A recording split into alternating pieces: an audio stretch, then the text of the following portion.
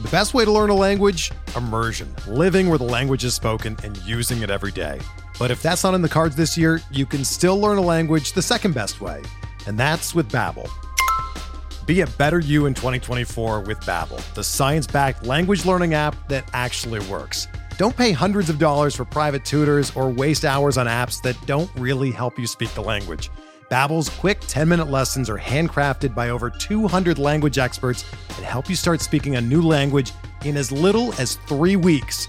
Babbel's designed by real people for real conversations, and their tips and tools are approachable, accessible, rooted in real-life situations, and delivered with conversation-based teaching, so you're ready to practice what you've learned in the real world. Here's a special limited-time deal for our listeners. Right now, get up to 60% off your Babbel subscription at babbel.com/Blue Wire. That's 60% off at babbel.com/Blue Wire, spelled BABBEL.com/Blue Wire. Rules and restrictions apply.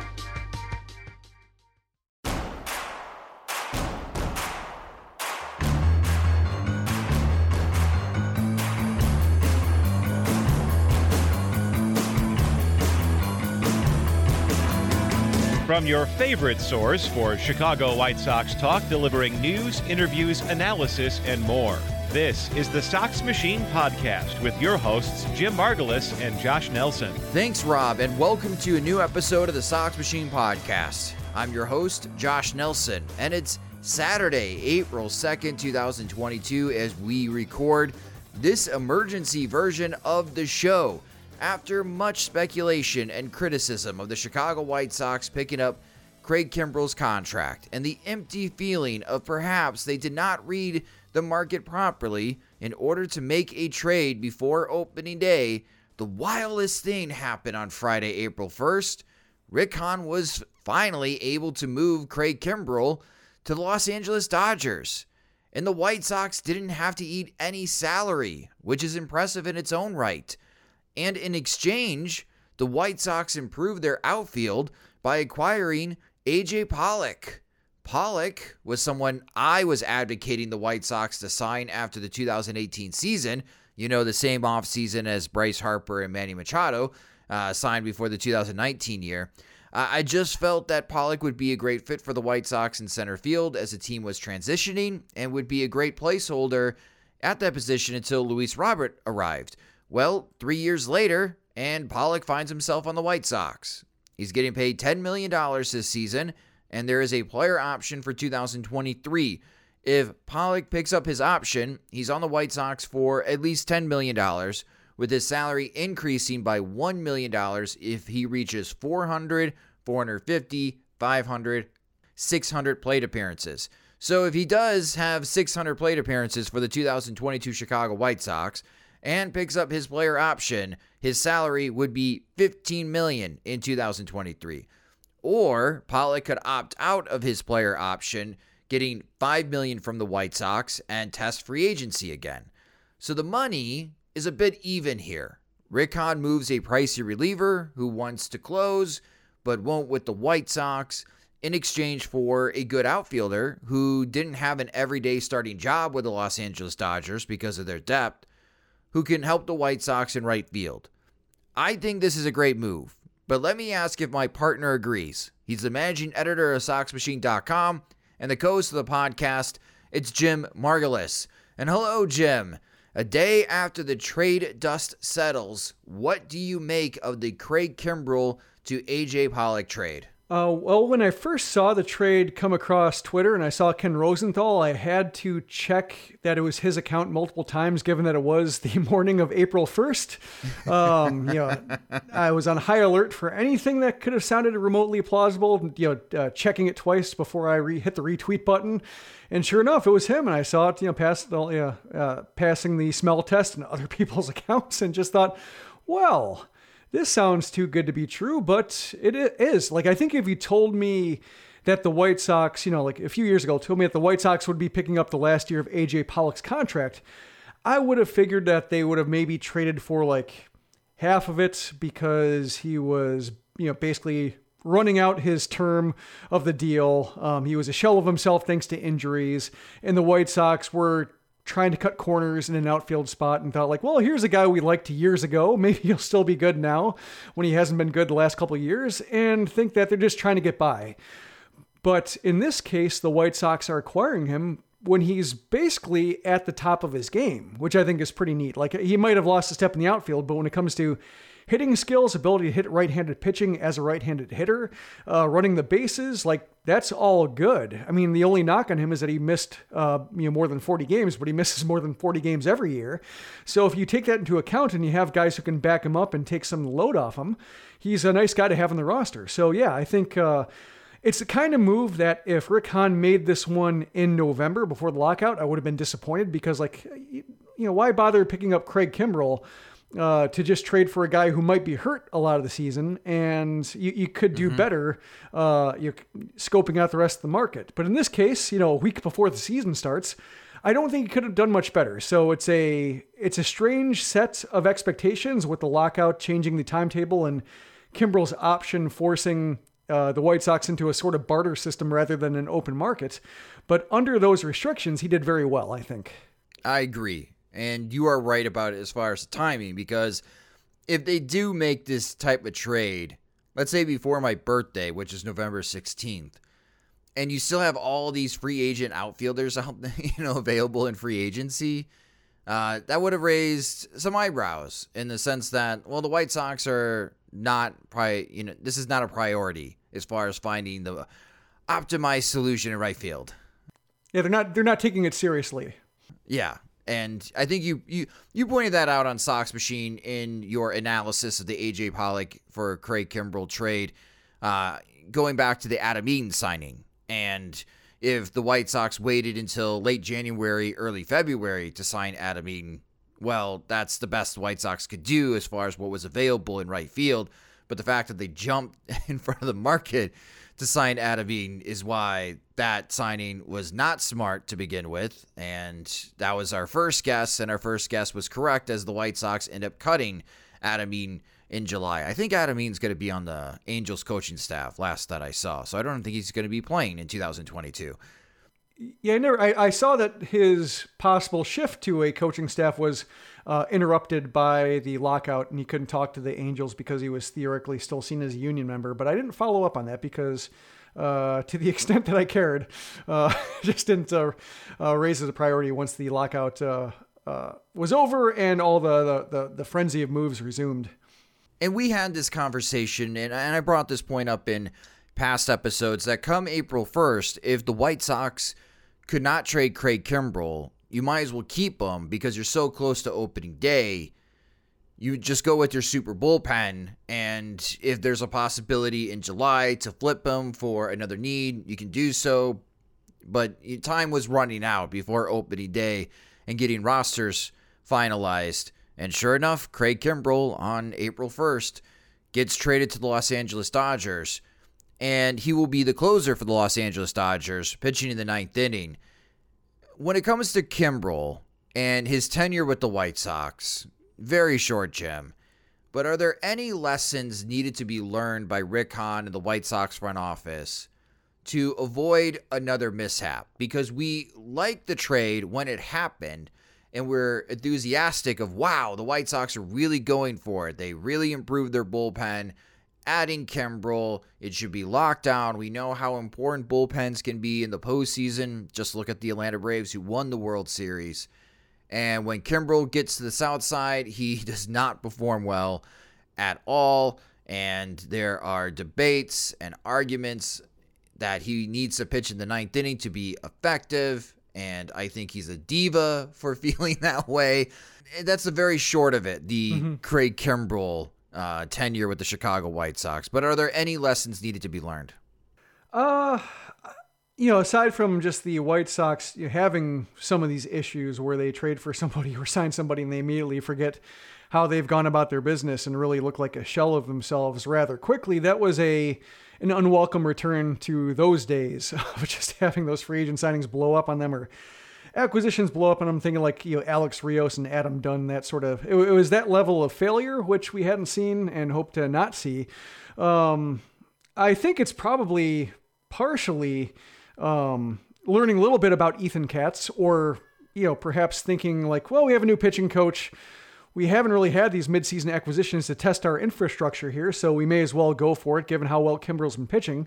And maybe, he learned something from that, his first year on the job, learning on the fly how to help somebody or who maybe might be tough to help in the middle of a season, especially like, say, if his velocity is going the wrong way as it was in his last month with the Cubs, to where just like a little bit of a, learning curve for that particular facet of Ethan Katz's job. So maybe that's the biggest takeaway. Other than that, like, the whole idea of Kimbrel pitching ninth, I really don't know how, that seemed like the kind of old school defense that people think sounds good. Like Tony La Russa thinks it sounds good. Steve Stone thinks it sounds good because like, oh, he's a closer.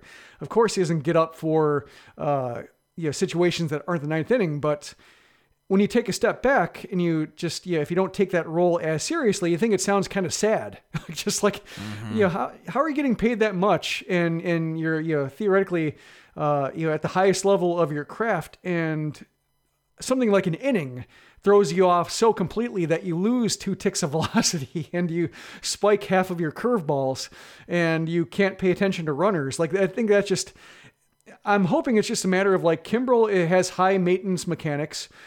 He can lose them, or if he goes to a new staff, it takes a while for that staff to get a handle on him because he had a rough transition to the Cubs. He had a rocky first month with the Padres, I believe, or the Red Sox. One of those 2 terms, he had a rocky first month and it took him a while to catch on. So besides those 2, I think Kimbrel is like a strange enough, maybe not strange enough, but just like he's accomplished enough to where it's hard to find peers for him in terms of like guys with, quote unquote, Hall of Fame track records, if you believe closers should be Hall of Famers, and I don't.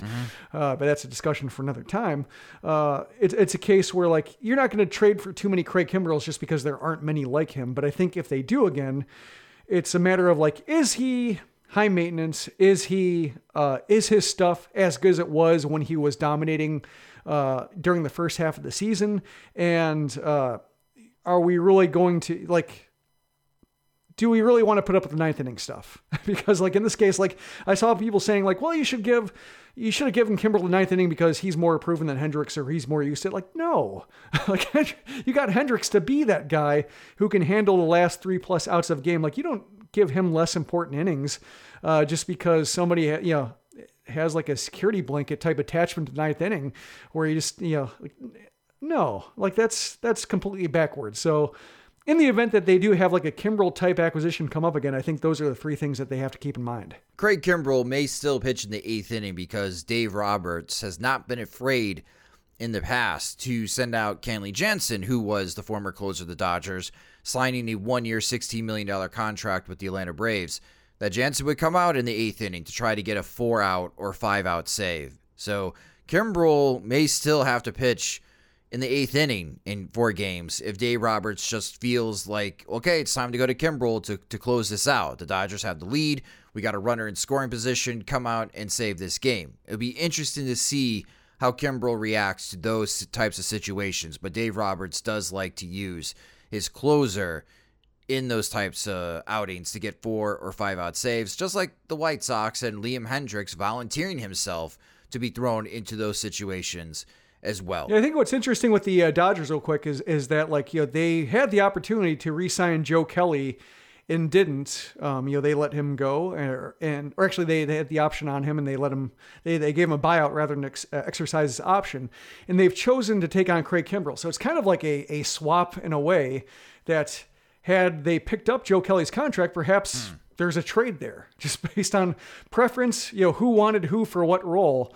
So it's a little bit of an interesting head-to-head matchup there in terms of like which team is going to get the better end of that decision that was within their control. Like they own the destiny on that one. Perhaps both teams get, what they want out of it. Like the White Sox get somebody who's comfortable in the 7th and 8th innings, and the Dodgers get their Kenley Jansen replacement, and both sides are happy. But it's an interesting dynamic, I think, that's an indirect head-to-head of sorts, even though they weren't directly traded for each other. Well, reading the reactions from Los Angeles, many Dodgers writers are bringing up, I think, a good point.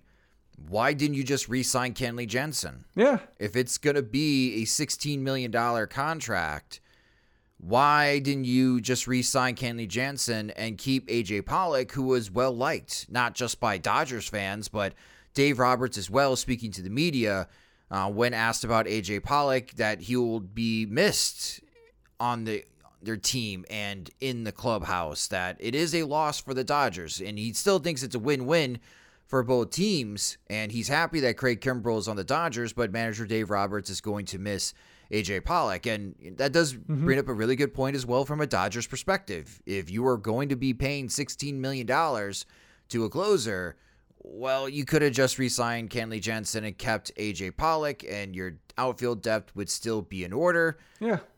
Instead, you opted to not do that. You trade for Craig Kimbrel, and you give up some of your outfield depth. Yeah, perhaps it's a little bit like the White Sox not issuing the qualifying offer to Carlos Rodon, that just like what they know they don't like going forward, and they just, would rather not have the risk of having that contract on their books at, any cost, or, even for 1 year. So, perhaps that's what's in play here. Or just, maybe Jansen was a little bit chafed by a 1-year deal with the Dodgers and just, rather take his services elsewhere for that kind of commitment. So who knows? But that's another element to it as well. They've made the choice to sign Kimbrel in a lot of ways. Like, they want him. So, given that the Dodgers are usually pretty good at this, I think I'm bracing for a return to form, and maybe the White Sox looking like they didn't know what they were doing with him. But hopefully Pollock addresses the White Sox specific needs well enough in the outfield situation to where like both sides come away happy. We'll get into Pollock's reverse splits in a moment. In his career against righties and lefties, it's not really reverse splits. I should take that back. Just how well he has hit against right-handed pitching, despite him being a right-handed batter. But when it comes to AJ Pollock, the White Sox fans that are not completely celebrating or excited about this trade are pointing at Pollock's injury history. As in, hold on, this guy has a tough time playing more than 100 games in a season. Are we really excited about someone like AJ Pollock, who is 34 years old, joining the White Sox? Jim, how worried should White Sox fans be about Pollock's nagging injuries that he has had to deal with throughout his entire career? They should be worried just because it's an assortment of things, and it's bothered him long enough for basically like 6 seasons in a row, aside from the pandemic shortened season in which he played 55 out of 60, which I think is, that's what you call a perfectly healthy season. No, it's a real concern. And that's why, I mentioned that timing is important in terms of how to evaluate this, because if they did trade for him before the lockout is clear plan A, we're really excited about this, and also he comes cheaper and we don't have to spend that much money on him, then it would have come off as like nickel and diming the position. But I think with him being around and the White Sox having seen Andrew Vaughn nearly lost for more than a week or two, coming away from that awkward dive with a hip pointer rather than something like a dislocation or something more serious, I think that should allow fans to see like, what would happen if Andrew Vaughn got hurt? Are you going to have Adam Engel and hope that he doesn't get hurt, or Gavin Sheets and hope that he doesn't get hurt? And then you have you're back to Larry Garcia all over again. So I think between those two things, the timing of Pollock's injury and also the Andrew Vaughn's life or season flashing before everybody's eyes, makes it easier to accept Pollock's flaws, just because like right now he's healthy. Last year, even though he got injured, when he got back in the lineup, he produced. So it wasn't like injuries that dragged him down while he was in the lineup. So with the information we have at hand, we just have to say, well, it's the best Rick Hahn can do. And also, if he's healthy or when he's healthy, he will help this outfield. And for when he's not, the White Sox, like what the White Sox had with Andrew Vaughn and Adam Engel and Larry Garcia and Adam Hazley and what have you, like that's fine as a plan B. Like that arrangement ranked 30th or 23rd out of 30th in Fangraph's depth chart rankings, which as a plan B, 23rd is not bad. Like you can get by with 23rd if the other two outfield positions like Eloy Jimenez and Luis Robert produce as they should. So that's fine as a plan B. It just sucked as a plan A. It was really fraught as a plan A. So having Pollock there to provide that kind of cushion to relegate the previous arrangement as something that the White Sox can use to scrape by for a month at a time, that's a lot better. And it takes the stress off everybody else, even if Pollock only plays 110 games. Pollock's career splits against right-handed pitching. For his career, he is hitting .279 with a .338 on base percentage, slugging .464. The White Sox would definitely take that in right field. And against lefties, just like the White Sox hitters throughout the lineup, they love to feast on left-handed pitching. Pollock in his career is hitting .285 with a .338 on base percentage, just like against righties, but slugging .522. In 2021, A.J. Pollock hit .301 against righties with a .353 on base percentage and slugging .548. And against lefties, he hit .288 with a .360 on base percentage and slugged .512. Jim, if A.J. Pollock has a on-base percentage above .350 and he's slugging above .500 and plays 120 games for the White Sox in right field, this is going to be a significant boost for the Chicago White Sox in 2022. But even if he falls back to his career numbers in 2022, I still think those are really good splits. And again, with what the White Sox have on hand, and we talked about this in great detail in our previous episode previewing the 2022 White Sox, you also take this as well. Mm-hmm. Yeah, it's another thing I'll add to Pollock's numbers is that the strikeout rate is below 20%, but he also gets the ball in the air. A fly ball rate, or a ground ball rate rather, 39-40%. So, he's somebody who makes contact, but not contact for the sake of contact. It's actually, a purposeful swing that produces, that avoids double plays, runs the bases well enough.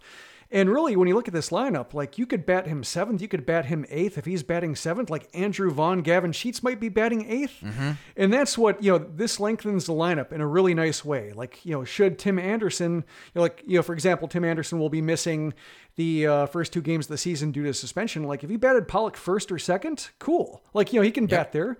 That's fine. Like he gets on base well enough. He runs the bases well enough to fill that job. So if he's batting 1st or batting 8th or anywhere in between, like, when he's healthy, that's fine. And you look at the strikeout, walk, and fly ball rates, and they're also pretty much even between lefties and righties. He draws fewer walks against righties, but otherwise numbers are good on all accounts. So that's really, when he's healthy, he does what the White Sox lineup needs. And there's a lot of ways Tony La Russa can use him. And I think the hope is that there's enough depth, there's enough modularity to the lineup that, if he's ailing or if he's on the verge of pushing something too far, Andrew Vaughn can step in and play an occasional 3 games in right field. And nobody will hate that. Or Adam Engel can play right field, or Adam Engel can step in late in games, and A.J. Pollock can move to left if he's better there. This provides the flexibility that the White Sox had, I suppose, with the previous arrangement, but that's only because they didn't care whether Andrew Vaughn played left or right, or how well he played defensively. In this case, this is actual flexibility in which you get decent outfielder play in both corners, depending on whether Pollock's playing right or left, or Adam Engel's, coming off the bench. There's a lot of ways this can go, and most of them are good. Now that Pollock is into the fold, Jim mentioned Andrew Vaughn. What does this mean for Andrew Vaughn and the White Sox 28-man opening day roster? Well, we'll answer that question next after a quick word from our sponsors. We're driven by the search for better. But when it comes to hiring, the best way to search for a candidate isn't to search at all. Don't search, match with Indeed. Indeed is your matching and hiring platform with over 350 million global monthly visitors, according to Indeed data, and a matching engine that helps you find quality candidates fast.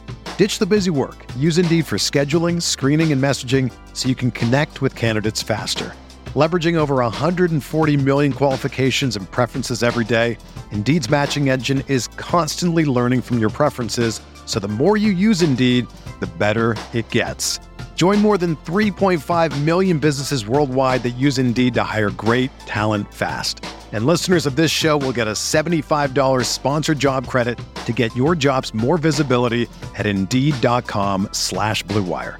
Just go to Indeed.com/Blue Wire right now and support our show by saying that you heard about Indeed on this podcast. That's Indeed.com/Blue Wire. Terms and conditions apply. Need to hire? You need Indeed. Whether you're a world-class athlete or a podcaster like me, we all understand the importance of mental and physical well-being and proper recovery for top-notch performance. That's why I'm excited that Unified Healing is sponsoring podcasts on the Blue Wire Network. Unified Healing is a new and super innovative global network of wellness centers powered by Energy Enhancement System, or EE System. If you haven't heard of the EE System yet, then you'll want to listen up.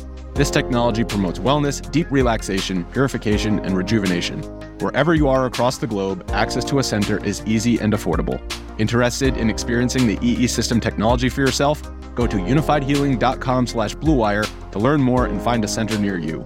That's unified, UNIFYD, healing.com/Blue Wire. No material or testimonials on the Unified Healing website are intended to be viewed as medical advice or a substitute for professional medical advice, diagnosis, or treatment. Always seek the advice of your physician or other qualified healthcare provider with any questions you may have regarding a medical condition or treatment and before undertaking a new healthcare regimen, including EE System. Welcome back to the Sox Machine Podcast. All right, A.J. Pollock is part of the White Sox. But what does this mean for our right field conversation that we spent a lot of time on, Jim, in the 2022 Outfielder Season Preview? So if you listen or watch that episode on our YouTube page at youtube.com/Sox Machine, just stop listening and watching after the Luis Robert segment of the podcast. Yeah, download the files, splice them together yourself, get a proper episode. Yeah, there you go. You wrote about this in the aftermath in your analysis. That's very good on SoxMachine.com. I highly recommend it.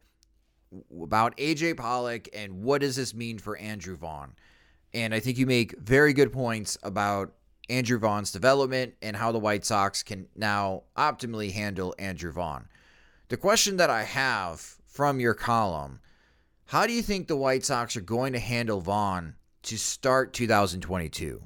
Well, the nice thing about this season with the lockout is that the minor league season starts before the major league season. So in normal cases, if Vaughn were injured at the end of spring and might need a little bit of time to get back into shape or get some game reps, he would have to wait a week for Charlotte or Birmingham, whoever's home, to start up to get actual game action. Or maybe the White Sox think they can get by with extended spring training, but normally, they usually wait the first week for games. In this case, the Knights or Birmingham will be, I think Birmingham starts at home. I think the Knights are at the road. But either way, whichever one is hospitable to a Vaughn rehab stint, like if they think he needs knockoff rust, there's a spot for him to immediately do so. After that, I think it's a case where they bring him up to Chicago and they basically use him as the primary DH or a DH platoon with Gavin Sheets. Not the best thing necessarily for his individual development, but I think like last year, Tony La Russa showed that he, wanted to introduce him against favorable matchups first, lefties heavily early on, and then righties, I guess softer tossing or less dynamic righties. And then as Vaughn got up to game speed towards the middle of the season, the kid gloves were off. And then unfortunately Vaughn got hurt in August and then was just kind of a very limited form of himself afterwards. But I think you could see it play out the same way, and that it probably starts as a straight platoon, especially if Gavin Sheets is swinging the bat well while waiting for Vaughn to arrive. And then, they'll see if, one or the other takes the lead. If it happens to be a perfect platoon, maybe they roll with it for a while. I think it's a case where, you cannot count on Jimenez staying healthy. You can't count on Pollock staying healthy. So they'll want to keep him engaged. I think they're not going to just have him face lefties. But it'll be a little bit of a timeshare, starting at the DH spot first, but also some rotations going through with, Yasmani Grandal maybe DHing a little bit, and Eloy Jimenez getting off his feet a little bit, Jose Abreu getting off his feet. There are ways to push these guys around a little bit to spare them from the grind, a little bit of load management going on. And I think you'll see Vaughn rotate in that way. But I think the curious thing will be if it's a best case scenario and say Jimenez is hitting the way we thought he would in the outfielder preview, and Pollock is staying healthy, And Jose Abreu looks like August Abreu, or at least midsummer Abreu. And Gavin Sheets is holding up his end of the bargain against right-handed pitching.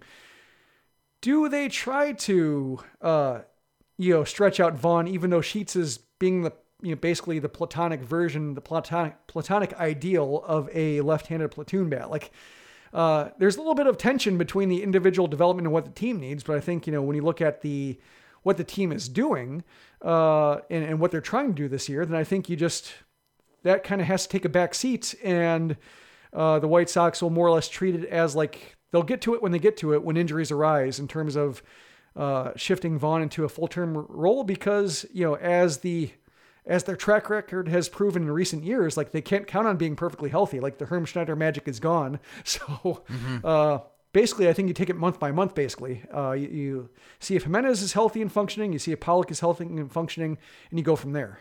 Yeah, this is going to be a bit jarring as far as getting ready for this season, where the day before the trade happens, we think that Andrew Vaughn's going to be the primary right fielder. We don't think it's a very good idea, but we think that he's going to be the primary right fielder. Now, after the trade, I agree with you. I think it makes sense for the White Sox to send Andrew Vaughn on a rehab stint, and I think that they will, because he missed at-bats during spring training, so it'd be nice for him to kind of catch up, ramp up, to get ready for the 2022 regular season. But if the probable pitchers are coming up and you're seeing that it's a lot of right-handed starters, I mean, the White Sox have a week in April after their first homestand against Seattle and Tampa Bay. They go to Cleveland for 4 games. That could be 4 right-handed starters coming from the Cleveland Guardians. You may want Gavin Sheets to be your DH. Okay, so Vaughn may not see any playing time during that series. And then you head up to Minneapolis to face the Minnesota Twins. I don't think the Twins have a left-handed starter in their rotation. Okay, so now that's an entire week of games that you would like to have Gavin Sheets be the primary DH because of the handedness. So I think you're right, Jim. You're going to move month to month with Andrew Vaughn, and now I am preparing for Andrew Vaughn to not be part of the White Sox 28-man roster on opening day, and he may not be part of that roster until there is an injury. And it does raise questions of who else could possibly take his spot.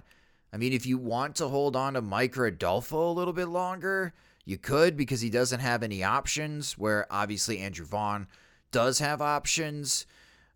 You could be a little bit flexible, at least for the first month, before rosters have to be trimmed back down to 26 guys on May 2nd. But I think you're right, Jim. We're going to move month to month, and it's just so funny in how the conversation changes within the day, right? The podcast releases in the morning on April 1st. Andrew Vaughn's the primary right fielder. Here we are, Saturday, April 2nd. Well, we're thinking Andrew Vaughn may be in the minor leagues for the month of April.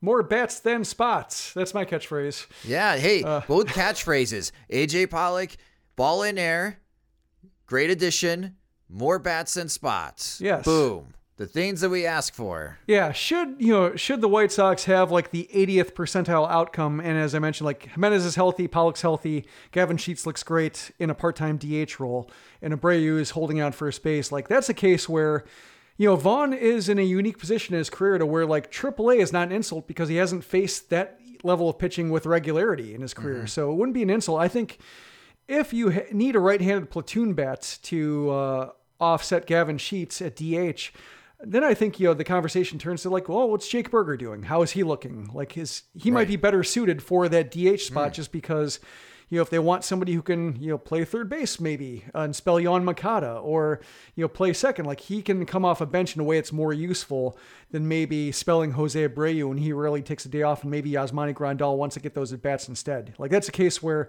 if everybody's healthy, Jake Burger might be a better version of that role than Andrew Vaughn. But that's a great problem. That's a great problem that we're talking about. Gavin Sheets being good enough to where he might be able to hold down a side of a DH job, which we didn't expect coming into last season. We're talking about Jake Burger being healthy enough and showing enough potential, immediate potential at AAA to be a part of this conversation. So all of this is great. This is, it's a little bit bad for Andrew Vaughn in the near term just because, you miss out on the major league lifestyle and service time, but it could be fine for his development, and it could be fine for everybody. Like it could be like taking the John Stuart Mill utilitarian approach, like the greatest good for the greatest number. This could very well be it. All right, so to wrap up as far as this emergency podcast, Rick Hahn said, Jim, his offseason is not done until opening day. As we record this, we're 6 days away from opening day for the Chicago White Sox in 2022 as they head to Detroit on Friday, April 8th. Is there one more move Rick Hahn makes before opening day? Seems like those Oakland starters are just kind of hanging out there. Yeah, and this kind of revisits back to our conversations during the White Sox rebuild with Jose Quintana, that the White Sox played with fire, holding on to Quintana as long as they did. And the reason why they play with fire is that what if he gets hurt? What if he blows out his arm in a start and he needs Tommy John surgery? Well, now you really hurt his trade value and you missed out on an opportunity to really add to the roster where, ultimately it didn't work out that way. But that was the risk the White Sox were carrying with every single Quintana start before they finally traded him in July to get, of course, Eloy Jimenez and Dylan Cease, which has worked out incredibly well for the Chicago White Sox from that trade. With Oakland, it's going to be the same thing with Sean Manaea, where you're really playing this risky game, Jim, from an Oakland A's standpoint with every start Manaea makes. Yeah, he looks great. Oh man, his trade value is really high. But we have already seen across the league. I mean, look at the New York Mets. They don't know if they're going to have Jacob deGrom for the first 2 months of the season now. If he leaves a start early, Manaea does, in the third inning in a April start, and he's holding his arm, there goes any chance to aid in your rebuild. So in my perspective, the time is now for Oakland to move Sean Manaea before opening day. I don't think it's all that smart to wait until July, and I think if you wait until July to move Manaea, that's just a half-season rental, and you're not going to get the type of return you can get now. So I do think Manaea, from an Oakland A's perspective, needs to be moved in the next 5 days. Yeah, it's a half-season rental for a guy pitching in a park that's unique for pitchers with all that foul territory. Like, there are reasons to believe that his adjustment out of Oakland might be a little bit rocky. So, that's a case where it could keep his price down, but also just it could be a case where, teams might not be all that excited about trading for him if they don't, have more than a half season for him to get used to pitching in a smaller park as his home. There's a lot of contenders calling Oakland, not just for Sean Manaea, but Frankie Montas as well. Yeah. And the reporting just seems to be that Oakland is waiting and kind of like an auction style, re-upping trade offers on everyone to maximize the trade value. And they should do that to help out their rebuild. They were pretty quick, though, to move Chris Bassitt. That's all I'm saying. And it's not like the Chris Bassitt return was insane at the time when they made that deal with the New York Mets. Interested to see in where this market truly lies right now for Sean Manaea and Frankie Montas and what Oakland is doing here. Because there may be a non-baseball reason, like we need someone to help sell us tickets to go to Oakland A's games, and Montas and Manaea are going to be our meal tickets there, so we're going to hold on to them to sell some tickets early in the season. Like, I wouldn't put past that. But I'm also a bit surprised that Manaea has not been traded yet. But who knows? When this gets posted, I bet Manaea gets traded. That's the way it's been working this week. Yeah, maybe we should start talking about like how much of a impending disaster this could be. Dallas Keuchel does not look sharp. Michael Kopech, you're counting on him for 120 innings? What is Rick Hahn doing? This looks terrible. They're really playing with fire here. We don't like this one bit. This is really just, Reynaldo Lopez. Yeah, this is going to be there. He puts it together. Yeah, I believe that. So let's end this on a really pessimistic note. So hopefully when people are listening to this after the White Sox make a move, it all sounds really dated. Yep, there you go. Perfect. So Jim has done that task for us. And if the White Sox do acquire Sean Manaea over the weekend, of course, we'll have an emergency podcast. And like we have over the last 24 hours been covering in depth in the trade that the White Sox just made with the Los Angeles Dodgers, sending Craig Kimbrell to A.J. Pollock. And now A.J. Pollock is finally on the Chicago White Sox. 2019 version of myself is really happy. This has finally come to fruition. But that will do it for this emergency podcast. Thank you guys so much for listening, and thank you for continuing to visit SoxMachine.com when news breaks. You can follow us on Twitter. We are at SoxMachine. You can follow me on Twitter at SoxMachine_Josh. If you just discovered Sox Machine or you've been a longtime lurker of Sox Machine, you can help support us at patreon.com/SoxMachine, where our Patreon supporters get more. They get exclusive content, they get ad-free versions of the podcast of the website, and they get the first opportunity to purchase our new Sox Machine swag. We have monthly plans starting at $2 a month, and annual plans save you 9%. Again, you can sign up at patreon.com/SoxMachine, and you can subscribe to the Sox Machine podcast wherever you listen to podcasts, and also subscribe to our YouTube channel at youtube.com/SoxMachine. The Sox Machine podcast is a production of SoxMachine.com, your home for all things Chicago White Sox baseball, and part of the Blue Wire Podcast Network. Alongside Jim Margulis, I'm Josh Nelson. Thanks for listening.